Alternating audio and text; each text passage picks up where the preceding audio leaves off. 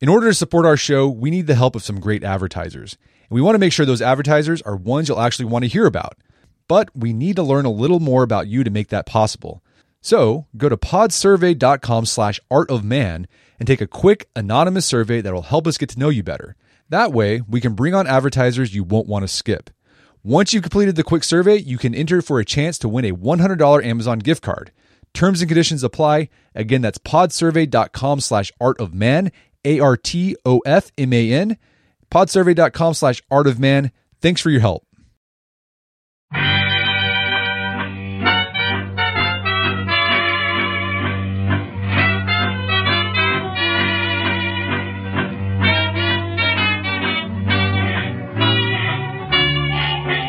Brett McKay here, and welcome to another edition of the Art of Manliness podcast. If you're like most people, you've got a powerful computer in your back pocket that allows you to listen to this podcast, check the score of your favorite team, and learn the population of Mickey Mantle's hometown of Commerce, Oklahoma. Answer: 2,473. Our smartphones are a blessing, but for many people, they can also feel like a curse. You feel compelled to check your device all the time, leaving you feeling disengaged from life. What is it about modern technology that makes it feel so addictive? My guest today explores that topic in his book, Irresistible: The Rise of Addictive Technology and the Business of Keeping Us Hooked. His name is Adam Alter, and today on the show we discuss what makes today's technology more compelling than the televisions and Super Nintendos of old, whether our itch to check our phones can really be classified as an addiction, what soldiers' use of heroin during the Vietnam War can tell us about why our attachment to our phones is hard to shake, and how the reward we're looking for on social media isn't actually the likes themselves. Adam then shares what he thinks is the most effective tactic for taking back control of our tech, and how consumers may also be able to influence the direction of its future. After the show's over, check out the show notes at aom.is/irresistible. Adam joins me now via clearcast.io.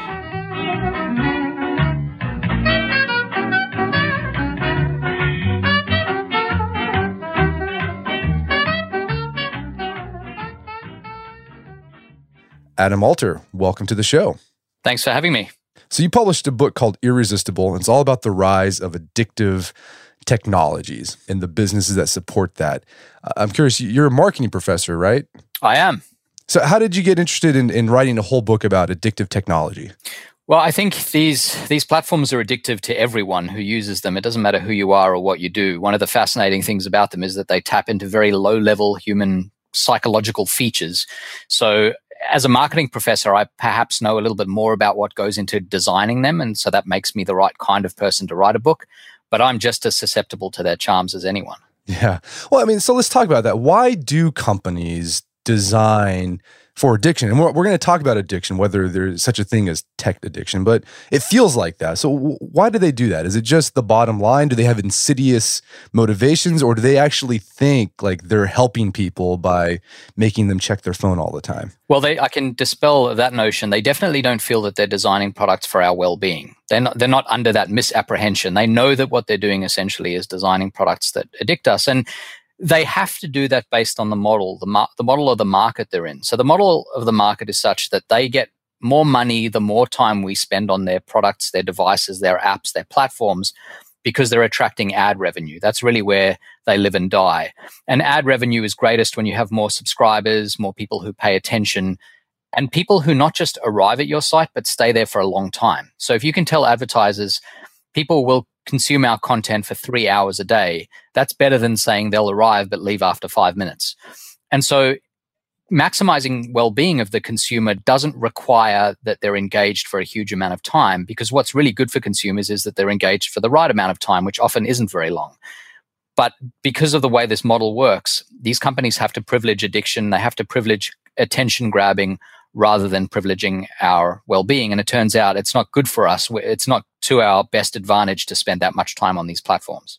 And yeah, I love how you begin the book with this great anecdote about Steve Jobs. And it's when he announces the launch of the iPad, and he's talking about how fantastic it is. You can type on it you just use a finger.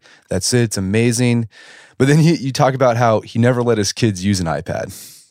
Yeah, that was fascinating to me.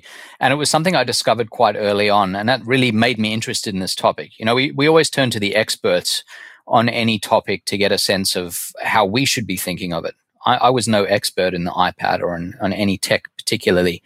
And yet I found as I searched that a lot of the tech titans were very careful about their own tech usage, and also I think more importantly, they were very careful about allowing their kids to use these products. So Steve Jobs, as you mentioned, was very cautious about how much time his kids spent in front of various tech devices, and he didn't even let them near the iPad, which says something, right? I mean, he was publicly telling the world this is a wonderful product, but then wouldn't let his kids near it. And he's not the only one. There are a lot of tech titans in a similar position. And so that led me to dig a little bit more deeply to try to understand what exactly is it that concerned him and these other giants? What were they worried about? And that's where the book came from. Yeah, it's like that saying about drug dealers, right? You know, never consume your own stuff. Exactly.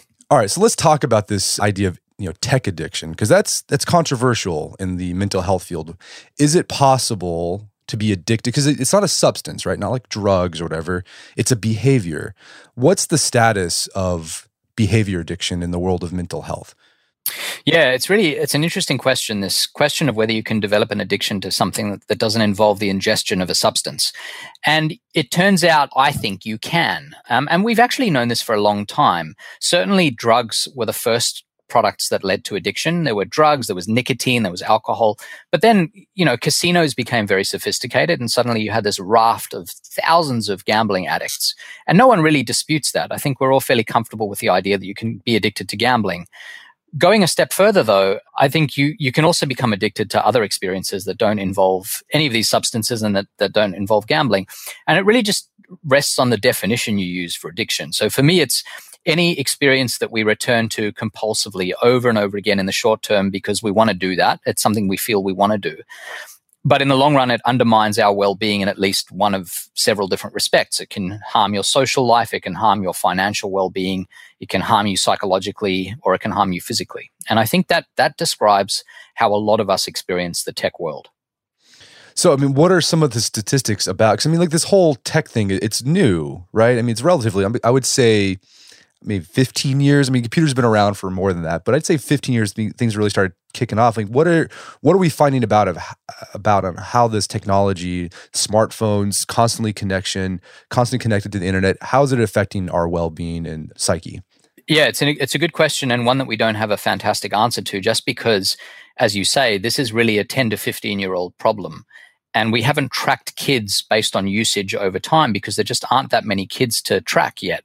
They're still quite young. We don't know what they'll look like when they're teenagers and when they're in college and when they're adults and they have their own kids and they're in the workplace. So that remains to be seen. So we don't really know. But what we do know is that the amount of time we spend on these devices is colossal, and it's growing dramatically. In 2007, we spent an average of 18 minutes on our phones. And later that year, Apple introduced the first generation of the iPhone. And 8 years later, by 2015, we were spending an average of 3 hours a day on those screens. And just 2 years after that, in 2017, the number had jumped from 3 hours to 4 hours. So the average American today, the average American adult, and it's actually worse among teenagers and kids, spends 4 hours of the waking day staring at the phone. I'm not talking about using it as a phone to have a conversation. I'm talking about looking at the screen. Now, even if you don't use the term addiction to describe that, we are spending 4 hours of the day. We don't even have that many hours when we're awake and not eating and not at work to do that. And it's just sucking up just a colossal amount of our time.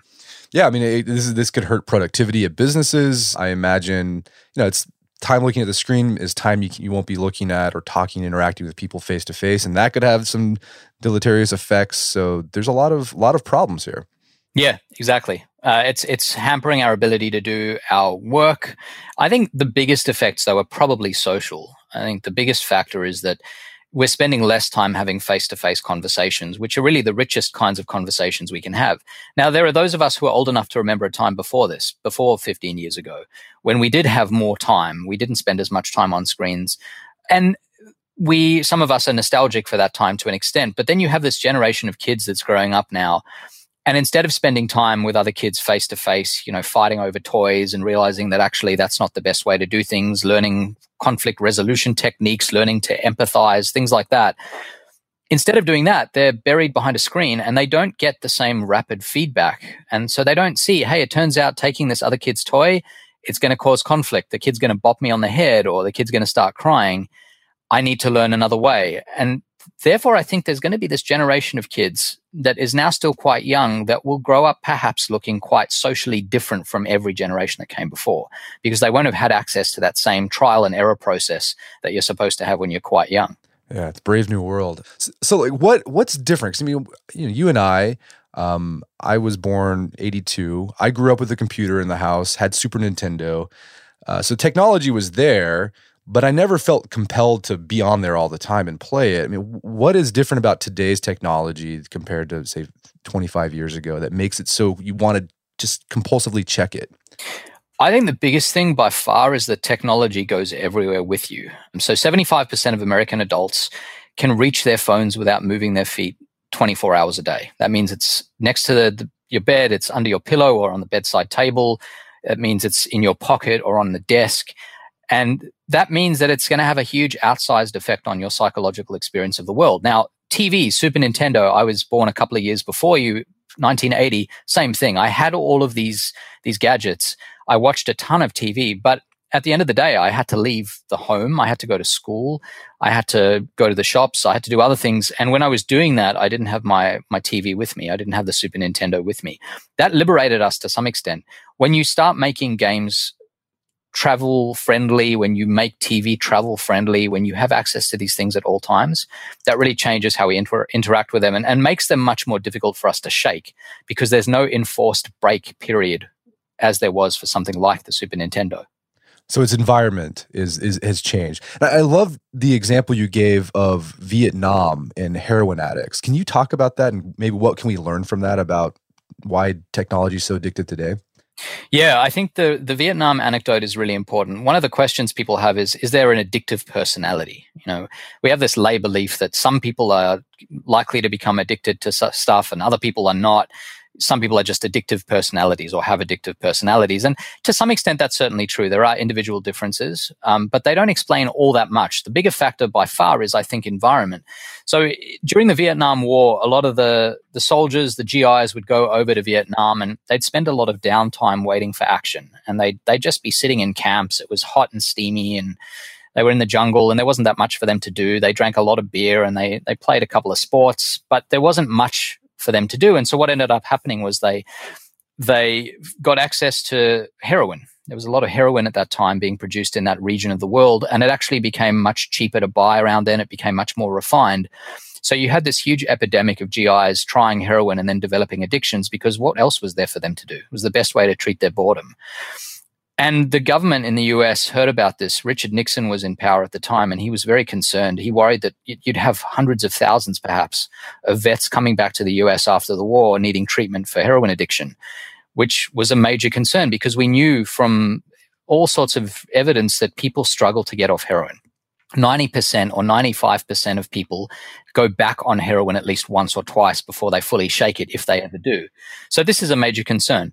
So the government started to put all sorts of resources into place to deal with this, future influx of heroin addicts. And what happened was very surprising, that these guys came back from Vietnam. They got back into everyday life. They spent time with their families. They went back to whatever jobs they had, perhaps started new jobs or college. And the relapse rate, instead of being 90 to 95%, was just 5%. Only 1 in every 20 Vietnam vets went back on heroin after arriving back in the States, which was such a huge surprise to everyone.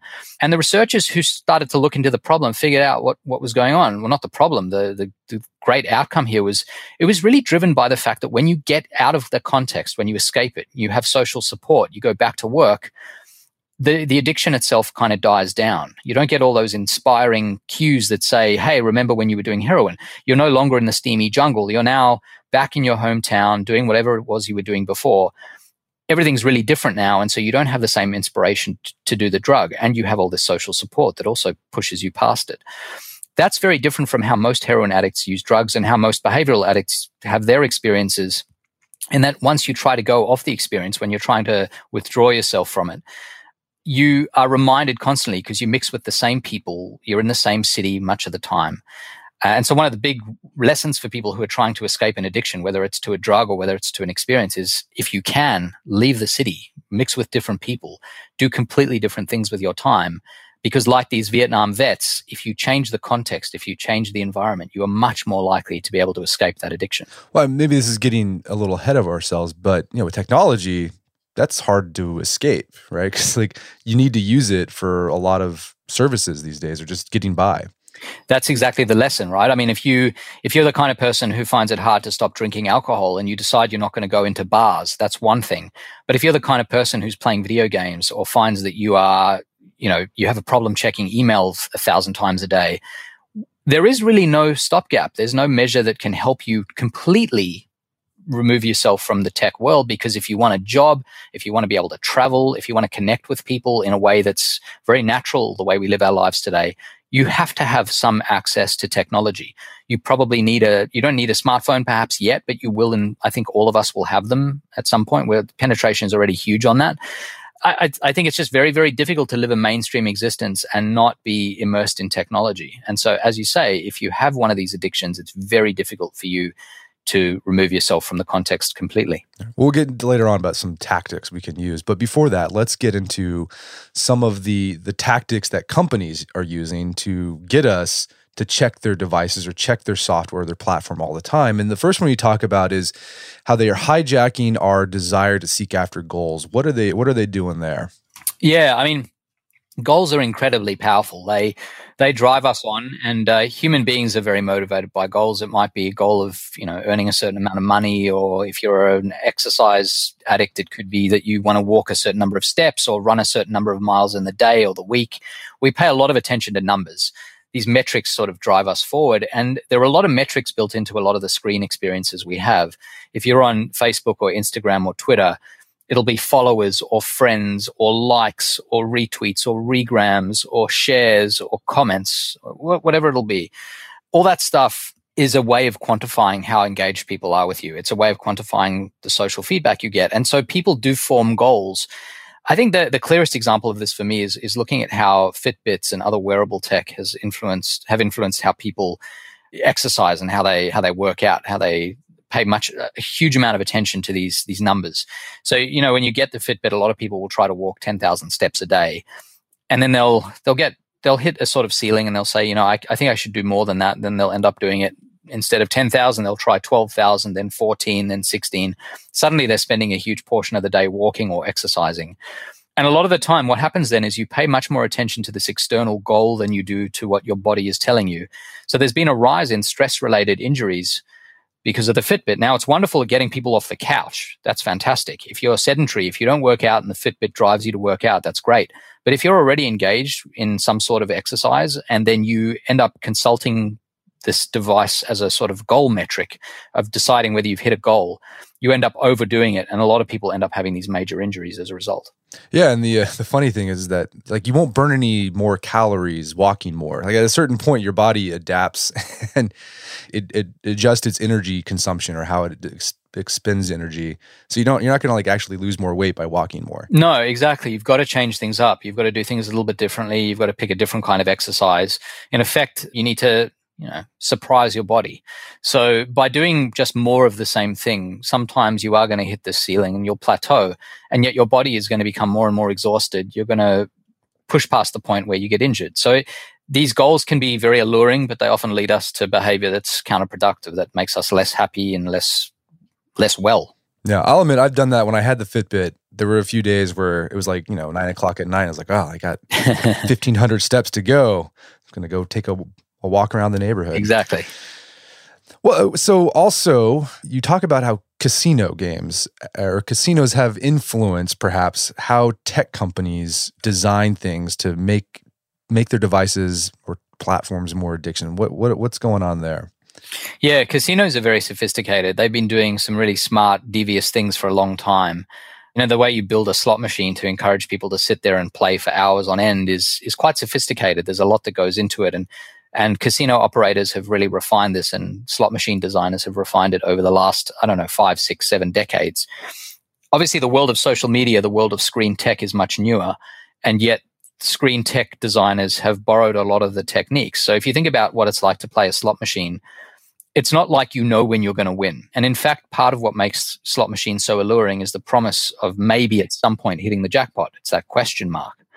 So if you could build in a slot machine like mechanic or experience into the process of using, say, Facebook or Instagram, people are much more likely to keep playing. And the way they do that is with the uncertainty associated with how people are going to respond to you, with how they'll respond to a post that you put out into the world, or do people respond at all? The worst thing that could happen is you put something out there and no one actually responds. You hit silence. You get 0 responses, 0 likes, 0 comments. That's like pulling the lever on the slot machine and not winning the jackpot, or really not winning anything. And yet we keep going back because there is this promise of at some point getting some form of reward, and that drives us forward. And obviously we end up spending huge amounts of time seeking out that kind of reward. So really these designers of, say, Facebook and Instagram use a lot of those same techniques to ensnare us. That's why the like button was one of the smartest things Facebook ever did. So get this straight. It's not the actual reward, like, seeing the like, that drives us. It's the anticipation of perhaps that it's there. Yeah, exactly. It's like when people play the lottery. If you buy lottery tickets or scratch cards, it's nice to win, but it's really that feeling just as you're about to start playing, that buzz you get from wondering whether this is the time you're going to win. It's that's really addictive to people. And certainly we like rewards, but rewards actually, it turns out, are a little bit anticlimactic. You might think that you get the reward, you get 1,000 likes to a post or whatever, and you're like, that was amazing, I've got to do this again. That's not really what drives us. What drives us is that feeling of anticipation that comes before engaging with the experience. It's like hearing the ding on your phone and wondering whether this next email will be something hugely beneficial, something great, or whether it's just another mundane email that isn't that important in your life. It's always that sense of anticipation that drives us on. Yeah, I think I remember watching something on 60 Minutes about Instagram, and one of the things they do to design to create that anticipation factor is when you go in, you can always see how many likes you've gotten, like a number. Sometimes they'll hold off showing that number until you get a large amount, and then you see that and you're like, oh my gosh, that's great. But then the next time they'll show a lower amount. So every time you go, you're seeing a different number to create that anticipation on what you're going to see when you check in on Instagram. Yeah, I mean, this is the thing. These companies have a huge amount of control over how they drip feed these rewards. And so if you decide based on feedback, they have access to huge amounts of data, they could try different approaches and see what works best, what grips people the hardest. And so if you go onto Instagram, maybe the minute someone likes your post, Instagram should tell you that, and you find that rewarding. Or maybe, as you say, they should withhold that until you hit, say, 15 likes or 3 likes or whatever number they decide is the best one based on the data. They should only tell you you've got likes when that happens. And so instead of seeing 1, 2, 3, you're climbing up slowly, perhaps getting hit in the face with 15 likes, you're like, wow, people love this. That's amazing. Maybe that feeling of going from 0 to 15 is more rewarding. And that's actually, it seems to be what they found, that we really like to see this big jump rather than seeing a slow drip feeding of that reward. And so they can artificially control that, and that's what they seem to be doing. One of my favorite chapters you hit on was about video game designers and how they on-ramp players to get them hooked. And you talked about how Super Mario Brothers, right? They set the standard for that. So walk us through how the on-ramping process for video games to get people hooked, and how, say, maybe a Facebook or Instagram or other app companies have used that same idea or template to get people hooked on their platform. Yeah, so the biggest challenge for the creators of content, whether it's a video game or a TV show or a book even, is there's going to be a barrier to entry. When you start something new, it's going to be hard to get people hooked initially. And so the best books, I mean, if you think back to the books you really loved or the TV shows you loved, often the successful thing they do in the beginning is they get you hooked with a very early cliffhanger or piece of information that's really amazing, or it's like there's not a big startup cost. You want to make sure that the startup costs are small. Otherwise, people just say, you know what, this is too much effort. I'm going to move on to the next thing. And that's how we are with books and TV shows and video games. Now, Super Mario, the best thing about that game, I think, among many things, is that when you first start playing that game, the character educates you automatically because there are only so many things you can do with the controls. You can't go to the left, and so you learn that the game mechanics are such that you only move towards the right.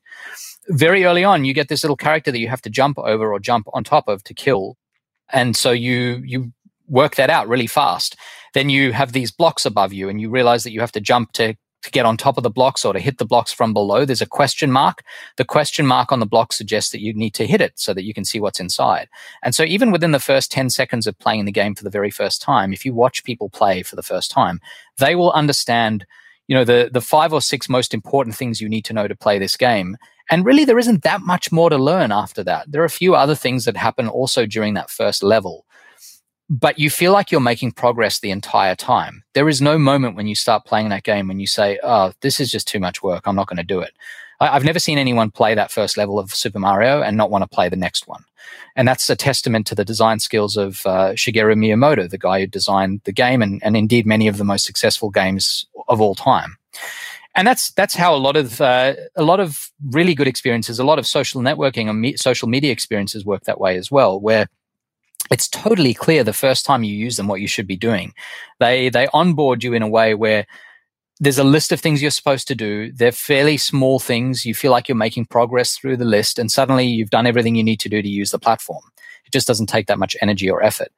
And every little barrier they put in your way is likely to lose a certain proportion of their potential audience. And so a huge part of what it means to design things successfully is to remove as many friction points or pain points as possible so that the onboarding and then the usage process is really friction-free.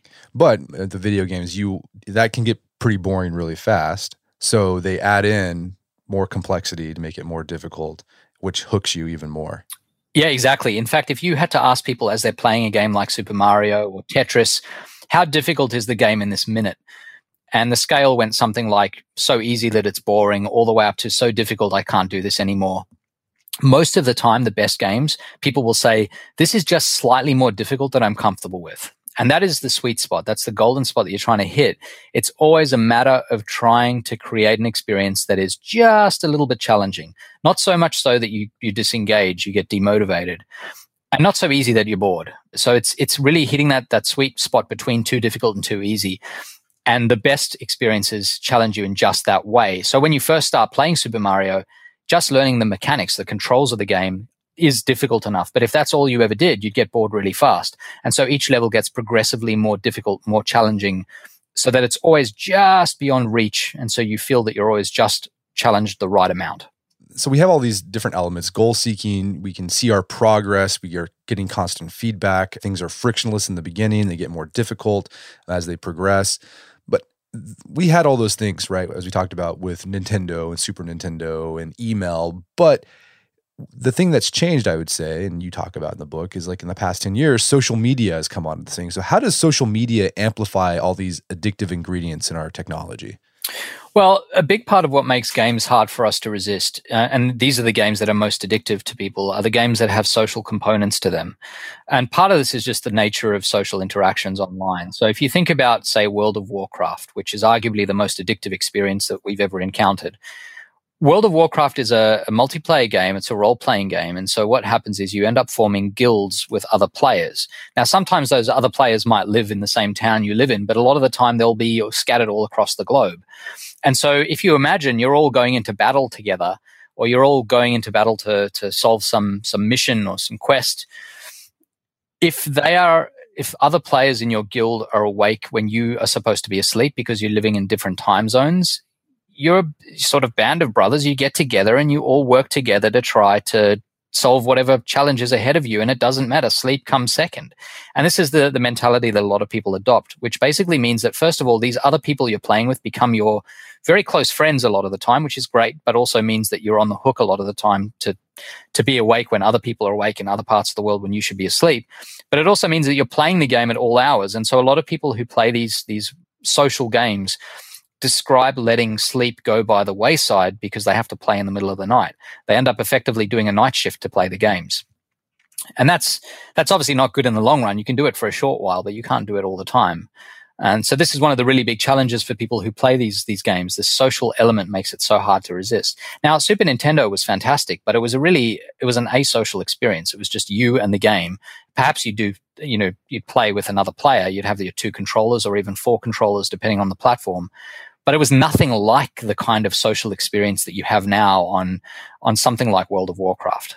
And that, I think, drives a lot of these obsessive behaviors, these addictive behaviors. Right. It's not only World of Warcraft or video games, but like that's what makes Instagram so addicting and why people spend so much time trying to come up with the best pictures and then get as many likes. It's just that social approval. Like we all want that so badly. Oh, yeah, absolutely. And in fact, if you look at the history of Instagram, it's quite fascinating. So in 2009, there was an app that came about called Hipstamatic. Yeah, I had that.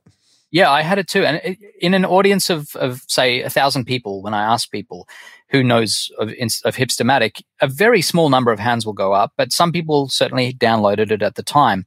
Hipstamatic was like Instagram in that you'd take a photo with your phone and then it would apply a filter. Now, the difference between Hipstamatic and Instagram came about 10 months later. It was introduced about 10 months later. They were very similar in what they did to the photos. They applied filters to the photos. The big difference was the creators of Hipstamatic won an award for photography. One of the people who used their platform was a journalist for the New York Times. He went to Iraq and took some photos that were incredible, and he applied the Hipstamatic filters to them, and he ended up winning one of the journalism most impressive photo awards that year. And so the Hipstamatic team decided, you know what, we're really good at making great photos. We should just keep doing that. That is our core competency. We're going to keep doing that. The Instagram guys came along and said, people are going to get bored of even the best photos if we don't have a mechanism for ensuring that they share them with other people and get responses. Because we know that the only engine that really drives people on in the long run is a social engine. So what they did was they said, we have to create our own native social networking app. We can't just rely on people to post their photos on Facebook. And that's why Instagram is now worth tens of billions of dollars, because we keep returning to it more than almost a decade later. Whereas Hipstamatic now has very few users. People have just decamped to Instagram. That's where they spend all their time. And that's because of this social engine that drives them on, the ability to get likes and feedback on your photos. Right. And that's why Facebook bought them for $1 billion. It was a good deal. It was a good deal. So let's talk about that question we talked about earlier. So environment plays a huge factor in whether a substance or a behavior becomes addictive. And as we mentioned earlier, technology, we can't escape it, or it's hard to escape. So how do you get a handle on an addictive or a compulsive behavior that you can't abstain from? Are there any best practices you've come across in your research? Yeah, people are always looking for some, really out-of-the-box solution. But I think the very best solution is to develop a habit of having times of the day that are kind of sacred and tech-free to some extent. So the easiest thing to do to begin is to say, I'm going to pick a time of day. It might be, say, dinner time, or it might be a certain number of hours a day. It could be 5 to 7 p.m. or 6 to 8 p.m. or whatever it is you decide. And that is the time when you will lock your device in a drawer as far away as possible. It won't be anywhere near where you are. You will not use screens. And you'll do that every day to the point where it becomes a habit. And what you do with that time is up to you. But for many people, it's the time when they're going to exercise, or it's the time they're going to have face-to-face interactions with friends and loved ones. It could be just time to read or to do anything that you like doing that's important to you that you find you don't have time to do anymore. And watching people go through this process of making that decision and then sticking to it is pretty interesting, because it's hard in the beginning. You have massive amounts of FOMO. You feel like people are going on in that digital world without you. You're getting left behind to some extent. But in the end, people report that they feel much happier and better for having that time carved out each day. So that, I think, is the single best thing we can do. And you can expand it if it works for you. I have 2 young kids. I have a 2-year-old son and an 8-month-old daughter, and they are constantly doing things that are, hysterical and fascinating as they grow. And so I use my phone all the time as a camera, but I put it on airplane mode on the weekend whenever I can, because that way it's a dumb phone. It's really just a camera. And that saves me from having to keep checking my email, from having tons of phone calls or whatever else might be going on. And so I think that's the key, is just to be a little bit more mindful, to design the world around you in such a way that you relieve yourself of that temptation to check your phone all the time. But as you highlight in the book, some people they feel like their addiction is so bad that they actually go to detox centers to help them get a handle on this stuff. Yeah, it's a much smaller group of the population. It's anywhere from 1% to 5%, so it's not a big number.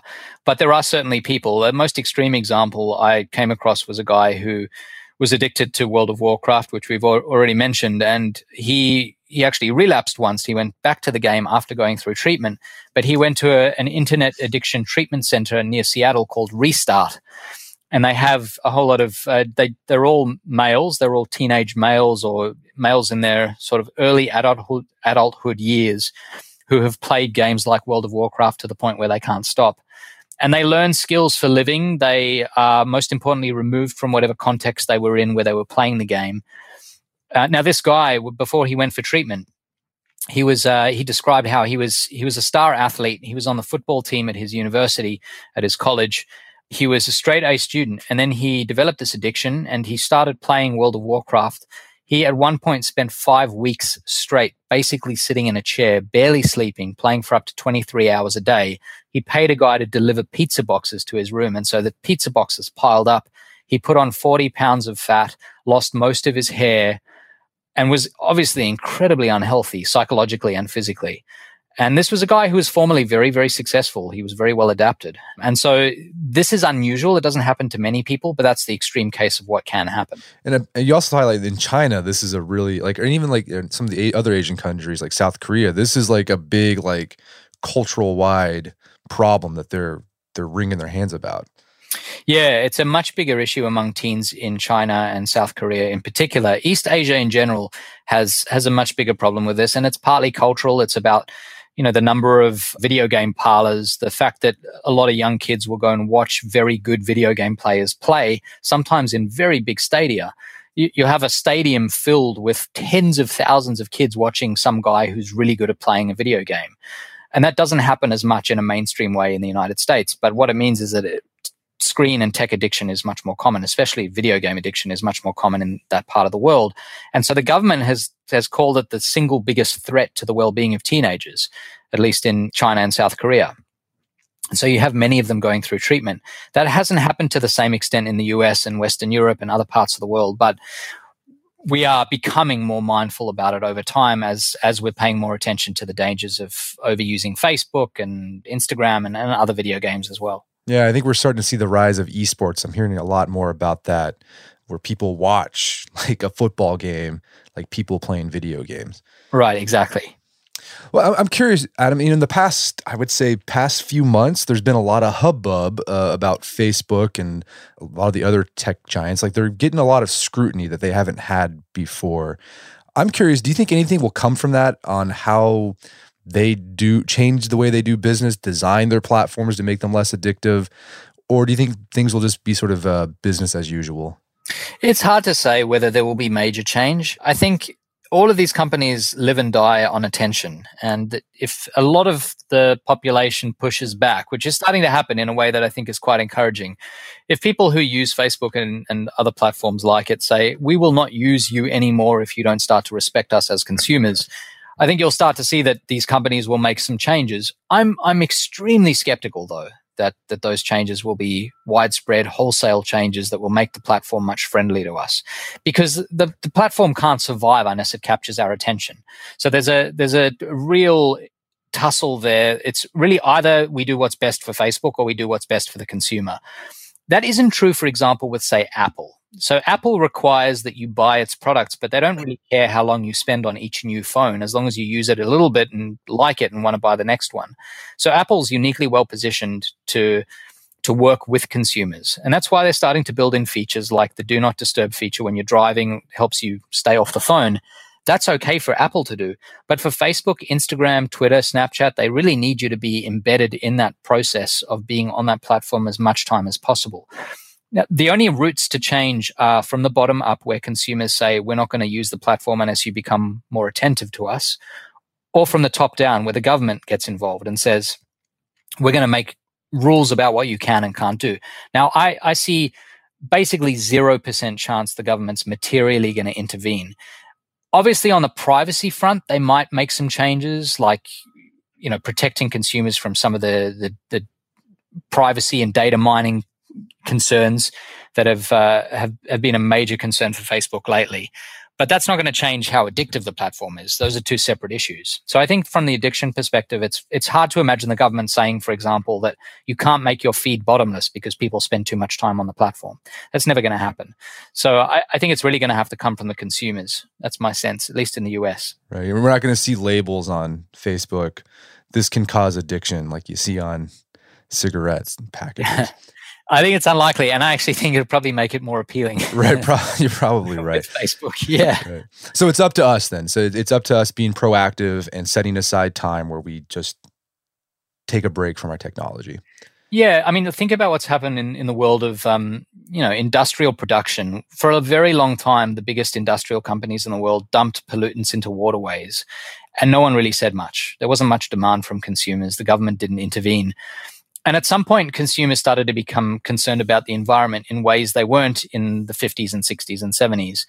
And these companies were first forced to change what they were doing.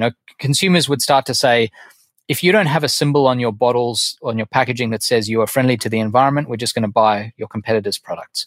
And suddenly these companies, pushed partly by government intervention, saying things like you can't dump pollutants into the oceans, but partly just by consumers who started to demand environmentally friendly practices from the companies they were buying from, you started to see changes in the way these companies behave. They had to become more mindful about what they were doing to the environment. I really think something like that will happen over time as consumers become savvier about what companies like Facebook are doing to ensnare them. And as they become savvier, they'll demand, more attention to consumer well-being. And I think that will move the needle a little bit in our favor.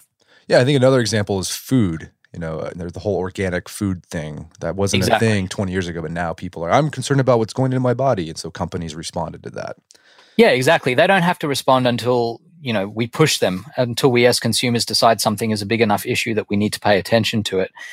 And I think we are at the very early stages of that happening. One of the big events that pushed that along was Sean Parker, one of the early Facebook investors, coming forward and saying, it turns out we've never really cared about you. We've always really cared about capturing your attention as much as possible. And he said that in a very bold way. He was very clear about it. He said, we knew from very early on, all we were trying to do was to mine your attention. And I think when people like Sean Parker come forward and admit that, and then a number of other tech titans have come forward saying the same thing, that pushes us as consumers to consider what we're doing and whether we're doing what's best for us. I mean, if these people are concerned, then we should probably be concerned as well. So I think that's been a huge event in pushing consumers towards being more mindful about their own consumption. Well, Adam, this has been a great conversation. Is there some place people go to learn more about your work? Yeah, I have a website. So it's adamleealter.com. That's ADAMLEEALTER. You can find me on Twitter at AdamLeeAlter. And then I've got one book, Irresistible, which is about tech addiction, and another book that I wrote a few years earlier called Drunk Tank Pink, which is about how things in the world around us shape how we think, feel, and behave. Things like colors and the weather and so on. So, but you're not on Twitter on the weekends, right? Because yeah, you have to see the tweets that I'm posting during the week because there's not much activity on the weekends. That is true. Well, Adam, thanks so much for your time. It's been a pleasure. Thanks for having me. My guest today is Adam Alter. He's the author of the book Irresistible. It's available on Amazon.com and bookstores everywhere. You can also find out more information about his work at adamalterauthor.com. Also, check out our show notes at aom.is/irresistible, where you can find links to resources where you can delve deeper into this topic.